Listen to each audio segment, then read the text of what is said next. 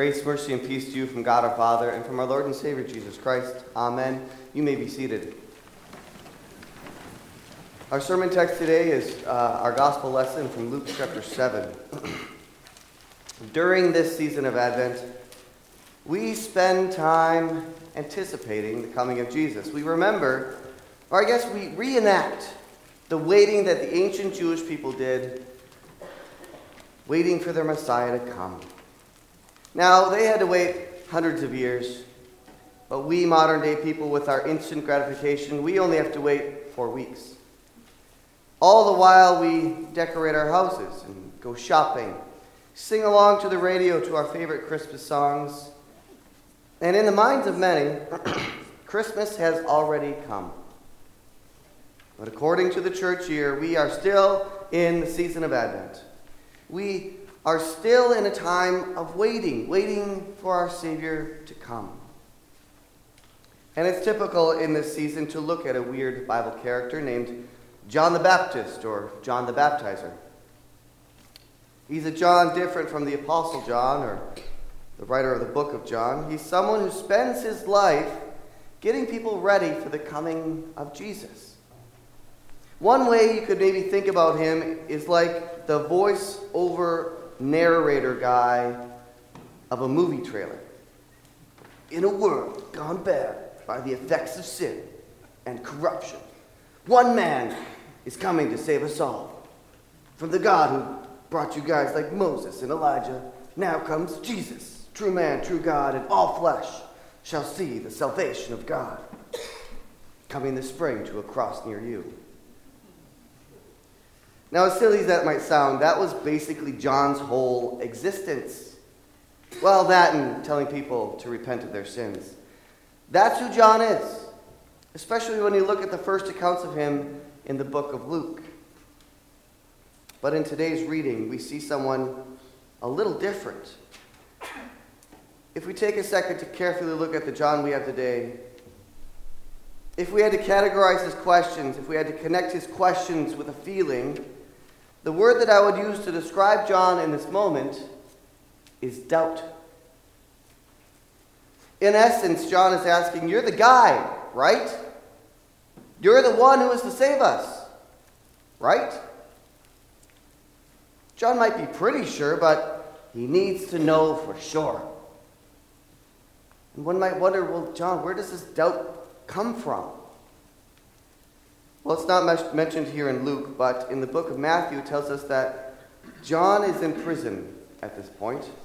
He was put there for safekeeping by Herodias Antipas, Tetrarch of Perea and Galilee, and he was being safely kept. Well, until Herod's stepdaughter danced for him, and as a reward she was able to ask for the head of John the Baptist at the request of her mother. Because it was her mother who hated John the Baptist for calling her out on her sin. Well, her and her husband's sinful relationship. But it's during this time in prison that John might have been wondering if, well, maybe he shouldn't be there. Because if Jesus isn't the guy, if he isn't the one to come, the Savior, the Messiah of the world, then this whole preparing the way of the Lord thing that he was doing would all be for naught. Because if Jesus wasn't the guy, then John's just some crazy kook in the wilderness, wearing camel's hair and eating bugs and honey, dunking people in water and insulting the influential and potentially dangerous leaders of the day, calling them out on their sin. It's understandable from John's point of view. He's got a lot riding on Jesus' answer. And so he sent some of his disciples to ask. Now notice, Jesus didn't get upset at John for doubting. He didn't say, "How dare you question who I am?" Sadly, in the church, we don't deal with people who doubt the same way that Jesus does. For many of us, it's impossible for us to comprehend why anyone would doubt. But it happens. And when it does, I encourage you to make this a safe place for that doubting to happen. To be a place where people don't hesitate to look for the answers. Because John went looking for the answers, and he went straight to Jesus. Because John needs to know. He needs to have his doubts addressed. And I love how Jesus is able to answer John. I love how Jesus was able to dispel all doubt that he might have, and he didn't do this with just words. Jesus answers John's questions with actions. It's as if Jesus said, so you want to know if I'm the guy, right? The Savior of the world? Well, watch this. Now, Scripture doesn't have that quote. I wish it did, but it's amazing what Jesus did next. In verse 21, it says, in that hour he healed many people of diseases and plagues and evil spirits, and on many who were blind he bestowed sight. And this comes right after Jesus raises a widow's son in Nain. Jesus' actions speak way louder than his words. But just in case John's disciples didn't get it, Jesus used words too. He said to them, go and tell John what you have seen and heard. And it's with this knowledge of who Jesus is and what Jesus can do that John would be able to face the death that he was going to face. Now, John's role in this whole Jesus story is it can be a minor one. Whether John came out or not, Jesus still would have saved the world the way he did. But John's role is one that helps the people that are being saved know what's going on. Picture it like this. Imagine you're driving along and you come upon the scene of a car accident. And you grab your phone and you toss it to your teenage kid in the front seat with you, and you tell them where you are, what mile marker you're by, and you have them call 911 for an ambulance, and fire, police. And then you get out of your car and you see that the driver in the accident has been trapped in his vehicle, unable to get out. He's conscious, but disoriented. And you know there isn't much that you can do for him in that moment. It's not like you have the jaws of life in the back of your car. And so maybe you ask them some questions and tell them, don't worry, help is on the way. And as you wait and wait, you begin to wonder yourself, where are these emergency workers? Are they really coming? Do they know where to go? Are they busy doing something else? And as you wait longer and longer, you finally ask your teenage kid, did you call them? Did they say they were coming?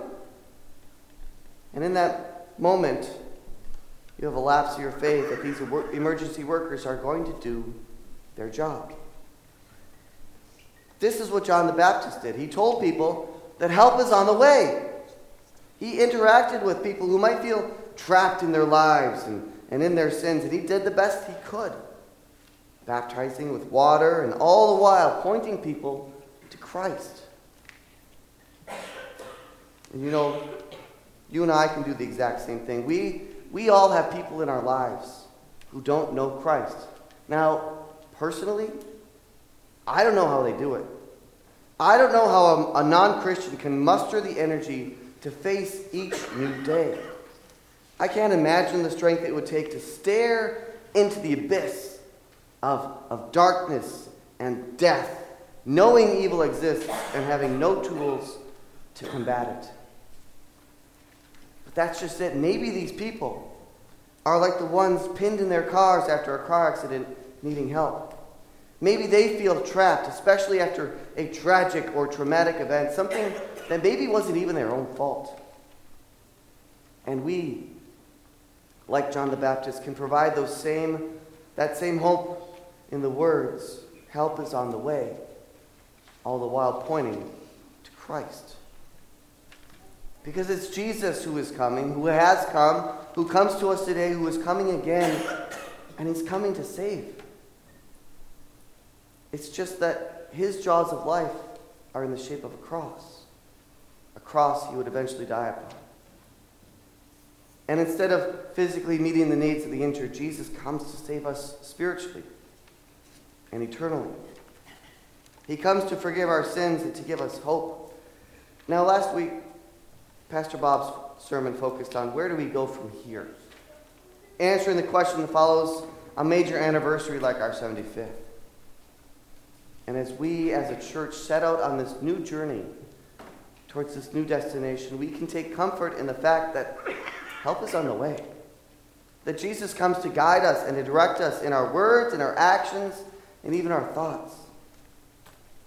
On the way to this new destination, on the journey to help our neighbors, we get the opportunity to mimic John the Baptist. We too get to tell people that help is on the way, and then proceed to tell them about who Jesus is and what Jesus has done. And how during our own difficult times, Jesus and our faith in him has given us comfort. It's given us peace. How Jesus made a difficult path that we had to walk, a path made difficult by the effects of sin in this world. Jesus makes that path a little easier, or bearable, or manageable.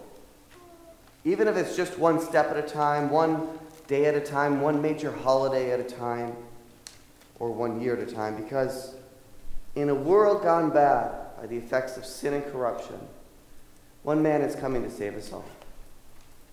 That man is Jesus. Amen.